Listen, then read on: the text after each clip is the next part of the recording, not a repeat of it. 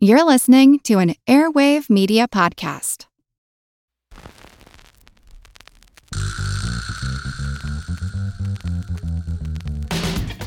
Her Money is supported by Fidelity Investments. We want you to demand more from your money. So start by knowing what you own and what you owe. We'll help you take the next step at fidelity.com/demandmorenow. Her Money comes to you through PRX.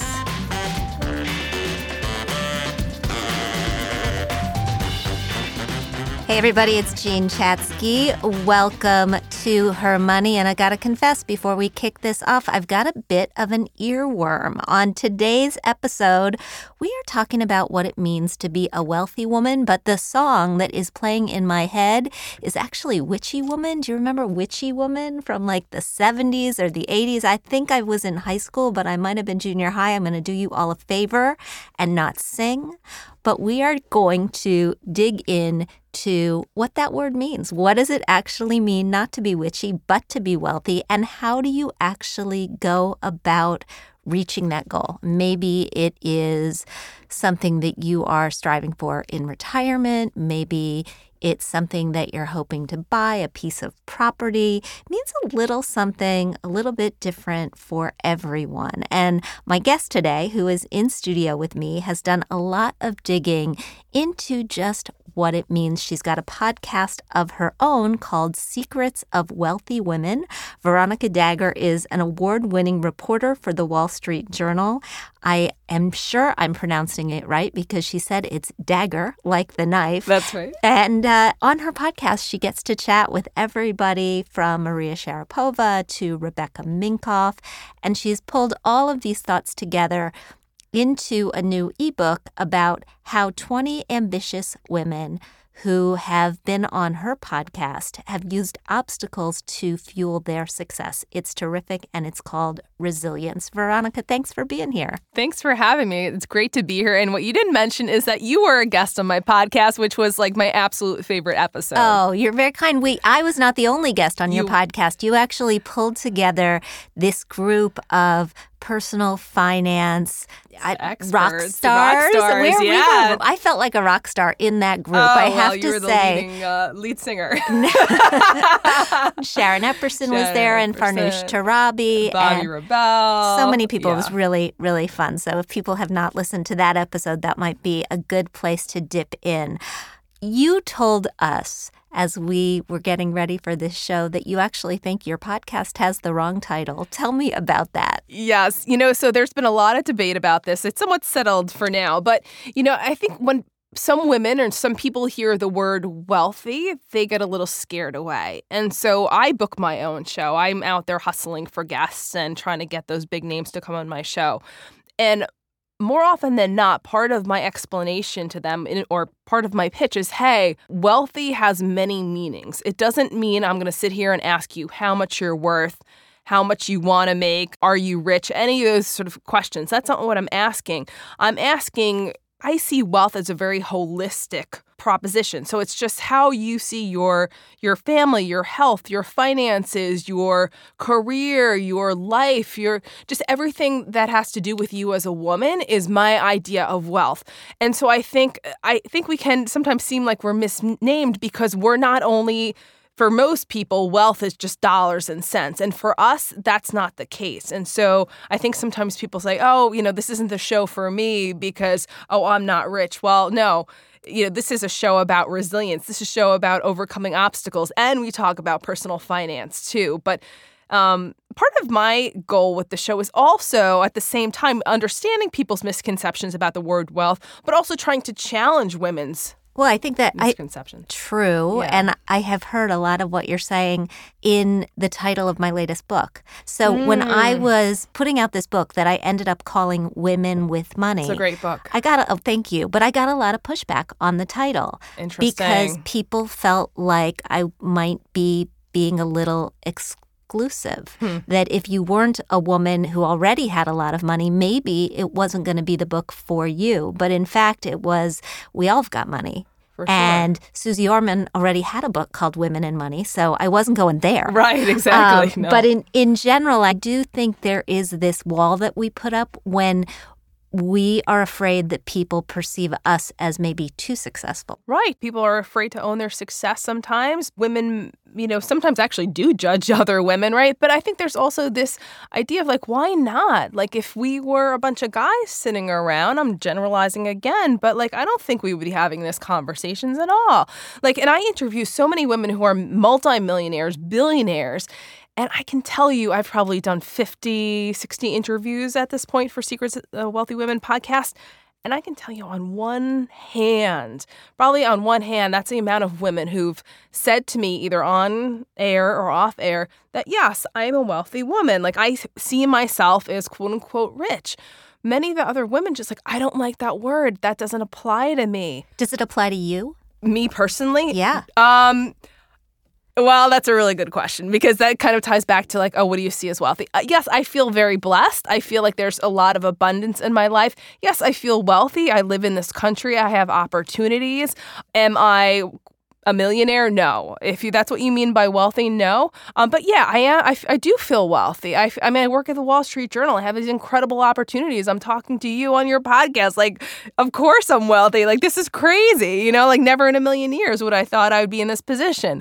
So in that way, in terms of opportunities, in terms of dollars and cents, I would like to have a lot more money than I have. But I think I would like to think if I was a millionaire, multimillionaire, I would own that and say, yeah, I made it.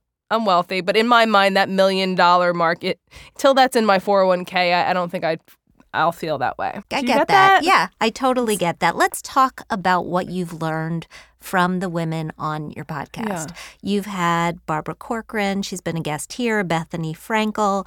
What stories have resonated most with you about overcoming obstacles? So I love Barbara Corcoran. She's one of my absolute favorite guests, as you know, real estate mogul, Shark Tank star, has her own podcast now too. She had told a couple stories that really connected with me.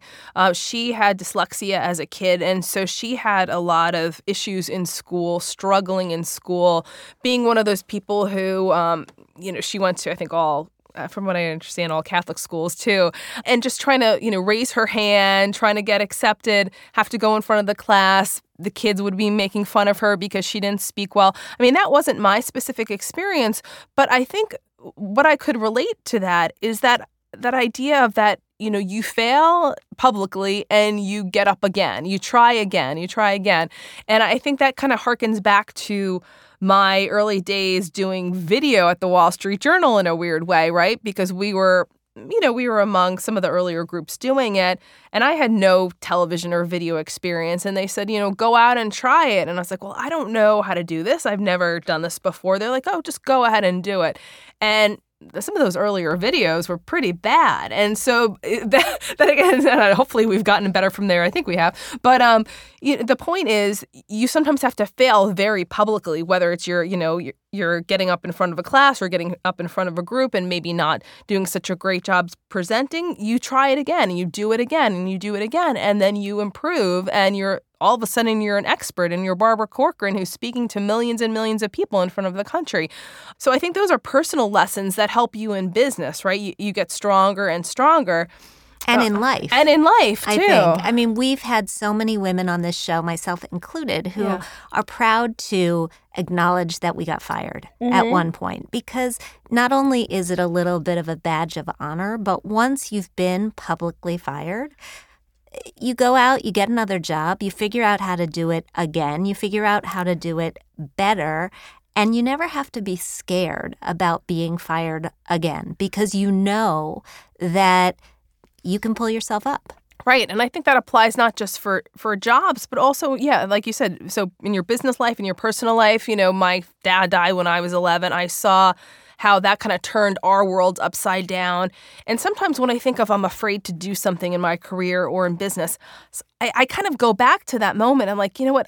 I survived that. I was 11 when that happened, and I'm okay now. Like, I live to tell that tale. My family's okay. We went through that. We're all right. If we can survive that absolute worst moment, there's nothing in business that's going to throw you. I mean, yes, you could lose your job. Yes, you could lose your house. We saw so many people in 2008, went through hell.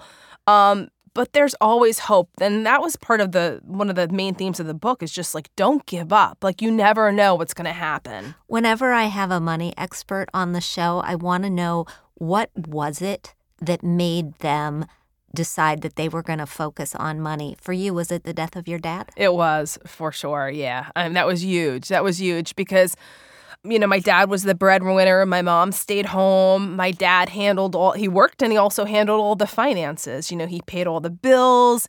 He managed the investments. My mom, she didn't know how to even write a check. That just wasn't in her skill set at the time. And so then when he died, it was like complete panic on her part because not only she was left with, an 11-year-old and a 13-year-old to raise me and my brother, but she also had to learn, like, how do you write a check? What does it mean to have a financial advisor? Like, what does it mean? My dad had a business too. Like, how do you handle all the accounts with a business that has a staff and it has all these people depending on you? Like, what does this all mean? And I just remember her sitting at the kitchen table with my aunt and one of her friends, just looking at the checkbook and looking at all these investment statements and just being so confused and just crying. And I just remember thinking at like 11 years old, like, that's never going to happen to me. Like, not happening. I'm going to have a whole different future. No matter what it takes, that's not going to be my situation. So that was the initial motivator.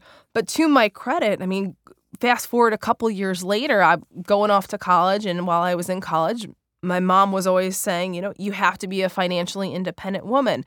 The second you graduate, you need to be maxing out your 401k. I don't want to hear any excuses about that, and this is someone who never even had a 401k, and she's like, you always have to be able to support yourself. You can't depend on any man. Like, and she loved my dad and they had a great relationship, but she was like, you have to be a financially independent woman. I don't care what your situation is. Even if you have a great husband, you don't know what's going to happen. She really drilled that into me, along with things like, you'll have a credit card, but if you ever max it out and you can't pay your credit card bill, don't come crying to me. She's like, it's your problem. She was very tough love from the beginning financially, and I think all of those lessons were so huge and so helpful to me. And so many lessons that not enough kids, I think, are getting today. This is a really good time, I think, just to take a quick break and remind everybody along the lines of those 401ks that we are sponsored by Fidelity Investments. What if you could demand more from your money and make your savings work as hard as you do? And what if that helped you reach your financial goals a little bit faster? It all starts with a financial checkup and an understanding of what you own and what you owe. And from there, the folks at Fidelity will work with you to evaluate your investment options, to grow your savings. You can get started today at fidelity.com/demandmorenow. We are talking happily with Veronica Dagher, host of the podcast Secrets of Wealthy Women and a longtime reporter from the Wall Street Journal. If you had to look at all these success stories from the women that you've had on your podcast and translate them into actionable advice for our listeners, what would you tell them? Well, there's a couple things. So there's some career lessons and there's money lessons. Let's do career first. Career first. Okay, so the career lessons would be, except in the context of dating, no doesn't always mean no. And I'm stealing that quote from, I think it's Rebecca Minkoff, because a lot of these women I've interviewed are entrepreneurs or CEOs, all different types of leaders in business. And throughout their careers, all of them have heard no multiple times. And it's often they hear that no or those no's about those things that they want the most. So they want this opportunity, they hear no. And you see these women who are incredible, they're wealthy, they're successful, they're beautiful, you think they have everything handed to them. And the reality is, what I've learned from the podcast and from this book is that they have had so many rejections along the line. And just because you are successful once doesn't mean you're going to be successful again. You just have to keep pushing. We've had so many women on the show who've told stories about the no's that they've received when trying to raise funding.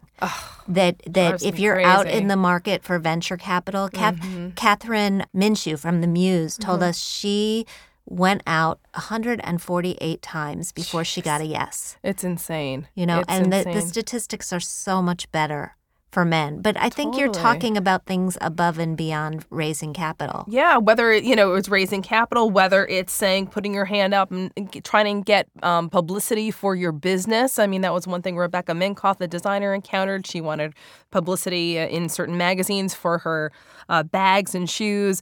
Sheila Johnson tried to get a loan to start her business, to start Salamander Hotels and Resorts. She had a proven track record from BET. They still told her no. I don't think you don't deserve a yes for your business. So there's just so many instances like that where I would hate to think it's just because someone's a woman they're being told no, but when you hear these statistics when it comes to funding, when you hear the statistics when it comes to how many women are in the C-suite, you start to think, well, maybe, yeah, there's of course, completely still a lot of obstacles. Even though it's 2019, there's still so many people just saying, oh, well, stay in your lane. You can't have that dream. You can't be that person you want to be.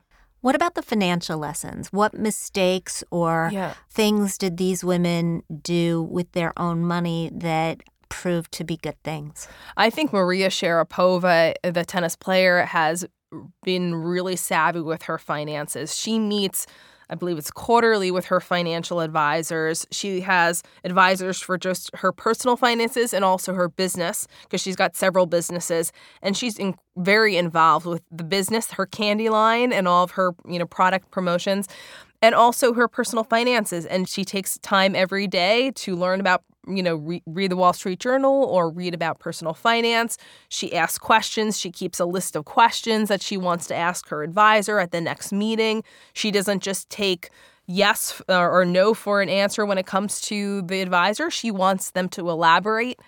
She's not afraid to get in there and know what she doesn't know. I love the keeping a list of questions. Yeah. It's like when you go to the doctor. Right, exactly. Because you're going to get in front of this person who's an authority figure. You're going to forget what you wanted to ask. Totally. You're not going to remember until you're 20 minutes down the parkway, and then you're going to be mad. Exactly. So, yes, keep a running list. Open your notebook. Ask your questions. Take notes. It's a smart thing to do. Notebooks are very hip these days. Very hip, very cool. You can look very intellectual. You can get some nice ones. And then, talking about financial advisors, another thing I hear some advisors doing with their female clients, and their male clients too, but I really like this, is ask the advisor to send you their questions in advance. So if the advisor has some questions for you, send that over to me in advance of our meeting. That way, me as the client can prepare some of the answers or think about some of the things we're going to talk about, because I think there's some women out there that don't like to be put on the spot, want to do a little bit of their own research before they come out with an answer for the advisor, too. Is there a point in time when these women decided they were ready for an advisor? We get asked the question a lot. How do I know? How do I know when I'm actually ready for help? How do I know when I need it?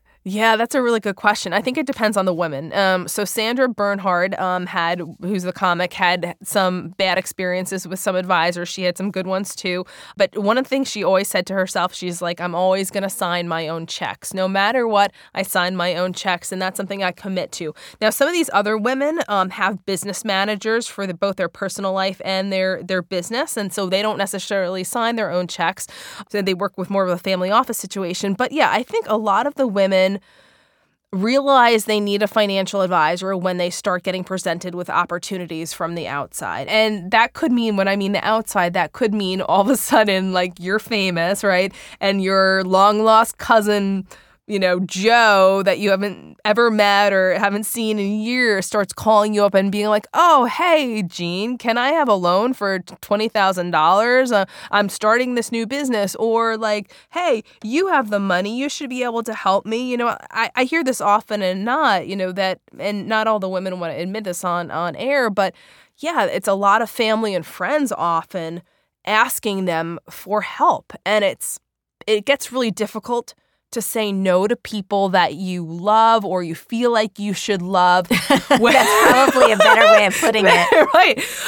When they they Google you and they see what you made at, such and such conference or whatever the situation is. So I think they bring in that financial advisor to almost be like that blocker. Now, I don't mean to sound so cynical about family. I'm sure every family is completely not like this. I mean, oh, please. We have listeners everywhere nodding their heads. I'm going to ask you the Howard Stern Stern question as we wrap up here and put you on the spot because in Howard Stern's new book, he said Conan O'Brien, out of all of his interviews, was his favorite interview. Who's yours? Oh, gosh. It's like choosing between what my favorite type of dog is or something. No, I mean, because I love dogs. I don't have kids. Let's see. My favorite interview was, I want to say, besides your panel about personal finance. Oh, please. I would say I really, really like Laureen Arbus, and she is the heiress to the ABC fortune. So her dad, Leonard Goldenson, started ABC Network, ABC Television, ABC Radio, and Laureen is one of those people so she's an heiress. Conceivably, she never would have to work the rest of her life. Yet she has spent her entire life, not only because she's a media executive for many years, she ran Lifetime, she ran Showtime in terms of their programming department, but she has spent so much of her time giving back. She is an enormous philanthropist when it comes to women, when it comes to people with disabilities. She has done so much for women and people who are less fortunate. It is incredible what she's done with her wealth and her influence. And she's always connecting people, trying to give people opportunities. And I really respect that in someone who doesn't necessarily need to do that. She could be going to lunch every day if she wanted to. Well, now our listeners who want to sample your podcast have a good place to dip in. That would be great. Thanks so much for being here, Veronica. It's been a pleasure. I hope you'll come back. Yes, I would love to. Thank you, Jean. And we will be right back with Catherine and your mailbag.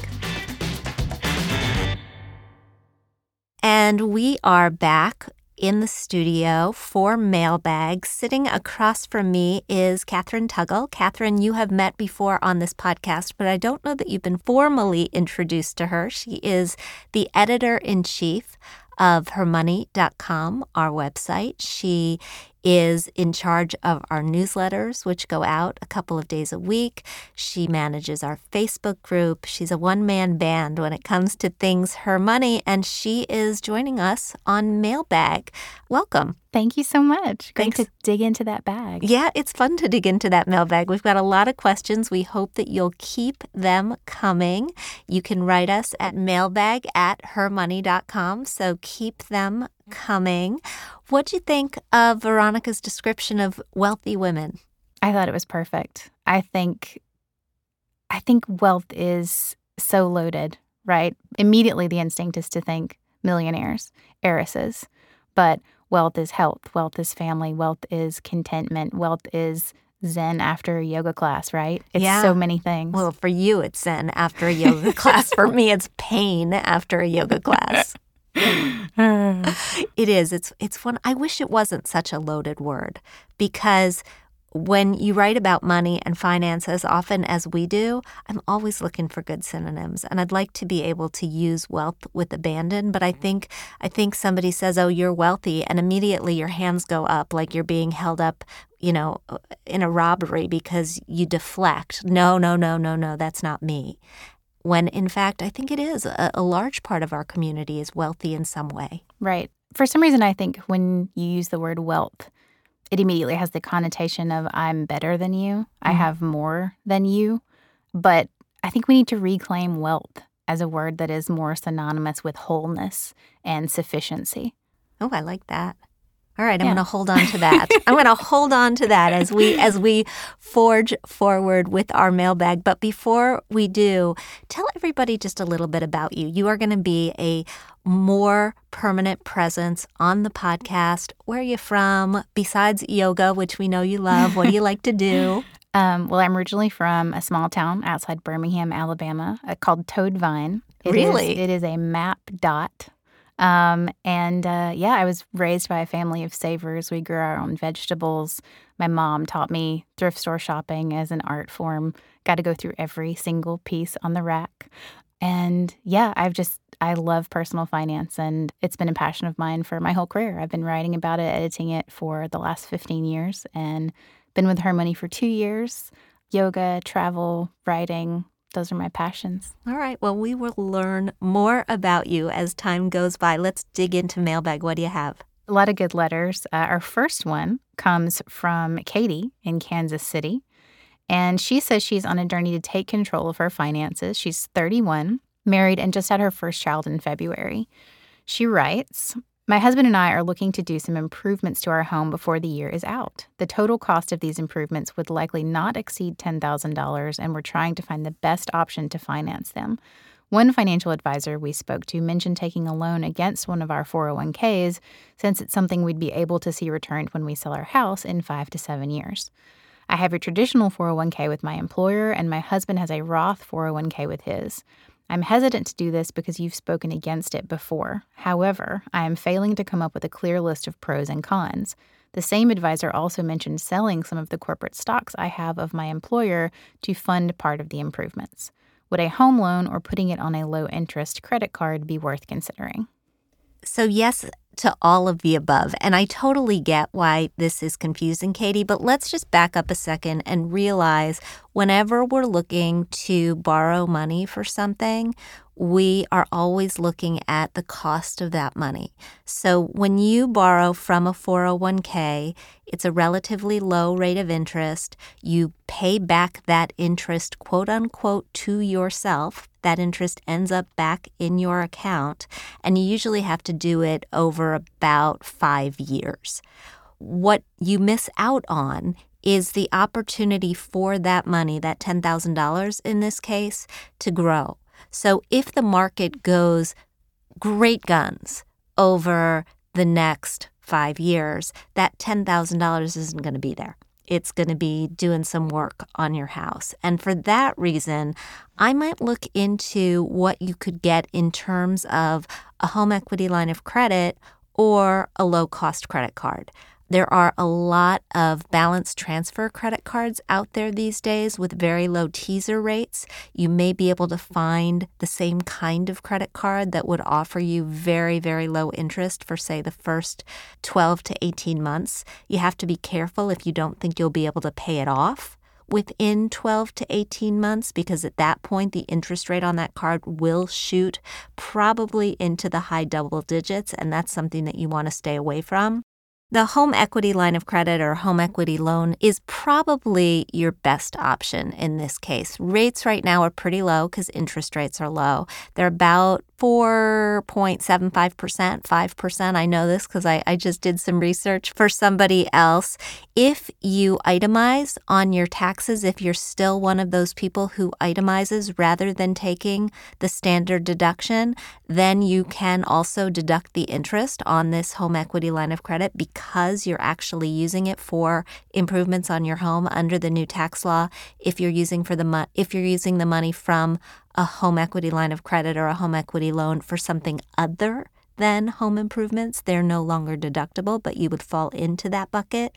So weighing all of those things, I think that would be my preference. That would be where I would actually go to get the money. And I wish you lots of luck. So, question for you. Katie said that they may be looking to sell their house in 5 to 7 years. Is the home equity line of credit still smart with the sale that's coming up that quickly? Yeah, so a home equity line of credit is a second mortgage. So is a home equity loan. Generally, they have timetables of 10 years, so she'll be pretty close to paying it off within that 5 to 7 years. And because she's going to improve the value of her home, she'll probably get some of the money, if not all of the money back. So from that perspective, I'm not worried about it too much.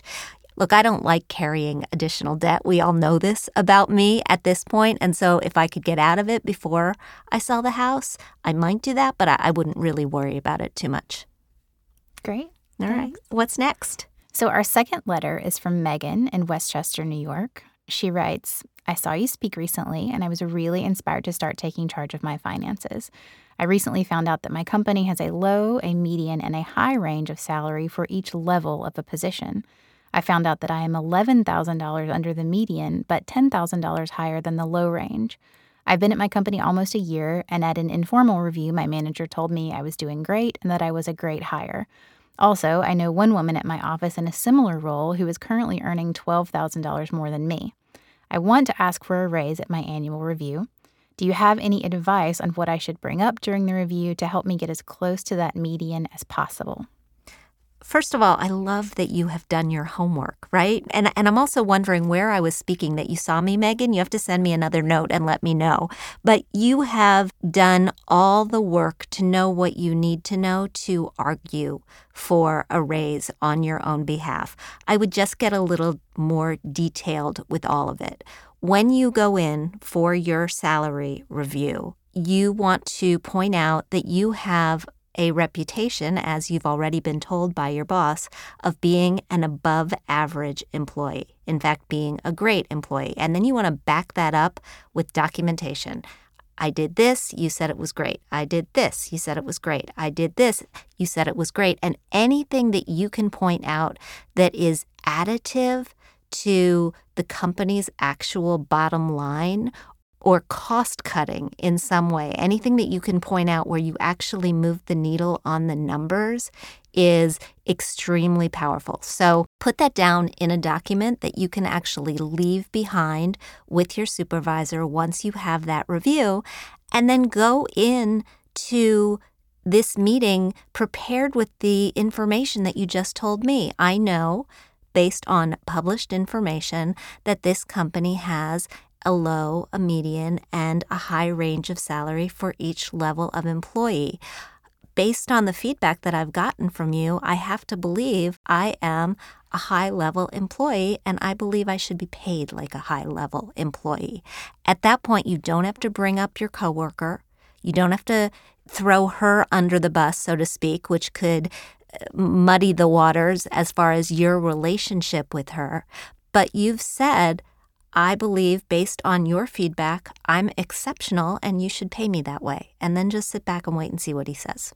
So she shouldn't bring up her knowledge of her coworker's salary at all? I wouldn't. I mean, I wouldn't. Because although there is nothing illegal about talking about salaries with our coworkers, there are some employers who really don't like it. And if you happen to work for one of those employers who is going to think less of you because you've been having this conversation with your coworker, as well as thinking less of your coworker who gave you what was truly helpful information, I wouldn't bring it up unless you absolutely have to. So here's a twist. Uh-oh. What if that coworker was a male and you felt you were being paid less because you were a woman? I still wouldn't bring it up unless I had to. If I have to, then I would bring it up. But at that point, I might even try to gather more information about whether the men at this company are paid more overall than the women at this company, so I could make it general rather than personal. I tend to think that when it's really personal, like one-on-one, that doesn't end well. Great. So thanks so much, Megan. Great question. Do we have one more? We sure do. We have an anonymous letter. We like anonymous letters. We do. It's always fine to be anonymous. We're not going to get on your case. Our listener writes, my husband and I are mid-40s dinks. I had to look this up. Did you know what a dink is? I did, but I'm a little older than you. Double income, no kids. Double income, no kids.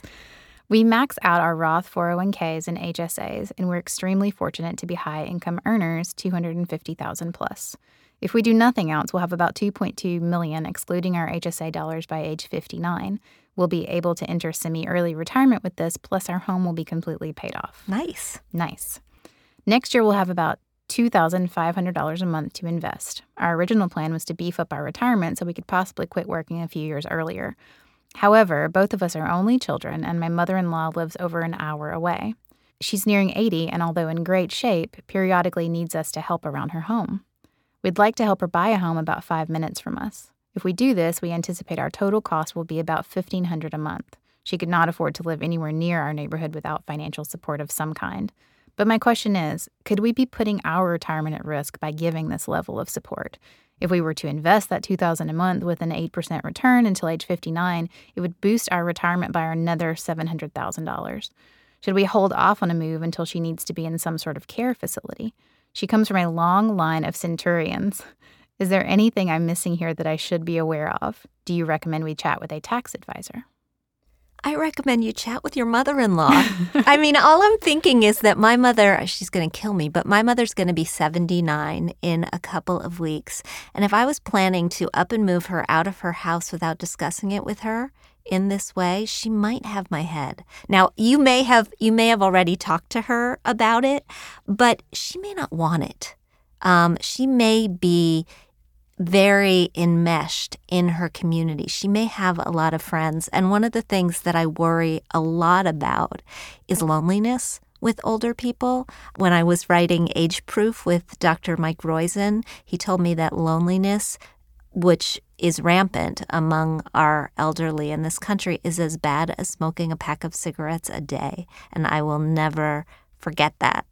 So I would say talk to her first and see what she wants, see what her plan is for the future, and whether this may fit into her plan at some point, if not today. To answer your real question, I don't think that helping her at this level is going to sabotage your retirement. I do wonder about if she needs to go into a care facility, what that will cost. And I'm wondering if maybe a better use for some of the money, although at her age of 80 it may be tough to get, but maybe a better use for some of the money would be some sort of an insurance policy that could help provide support for her true long-term care if she didn't qualify for Medicaid and she needed to go into a facility around age 100.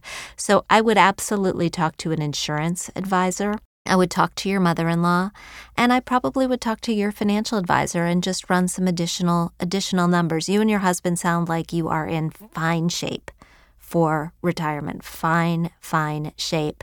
But we often talk about the fact that people our age, and I'm your age, my husband and I are right in there with you.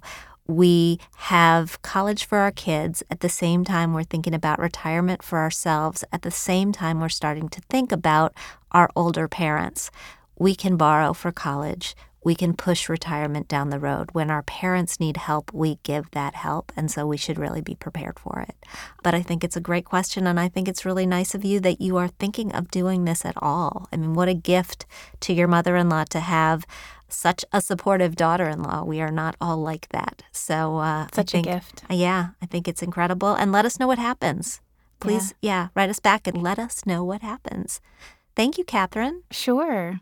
And today in Thrive, we are talking about the boomerang generation. No, it is nothing new, but it is more common today with previous generations. And many parents are struggling to manage their child's stay back at home, both financially and emotionally, as well as trying to forge a new relationship with that independent, now curfew-less adult who is living in their home. If this is you, if you're in this situation, well, your kid actually may need to adjust their thinking about household responsibilities, particularly if for the first 18 or 20 years of their lives, mom was the chef and dad provided all the laundry service.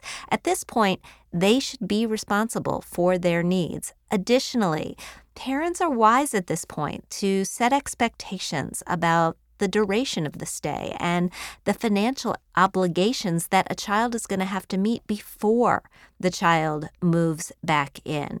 One thing you may want to consider is to start helping them set up a savings account or an apartment fund so that eventually they will be able to use that money to get off on their own. The point is, you got to set expectations so that you and your child are on the same page. And last, and perhaps most important, take a little time for some internal dialogue with yourself. If your child's short stay turns into a long stay, are you going to be okay with that? Are there underlying issues that may be preventing your child from launching fully into adulthood? And do those need to be attacked with some counseling or treatment? What do you hope to get out of the next few months with your child back at home base? This adventure, like most others, will probably go just a little more smoothly if you can go in with an open mind and an open heart.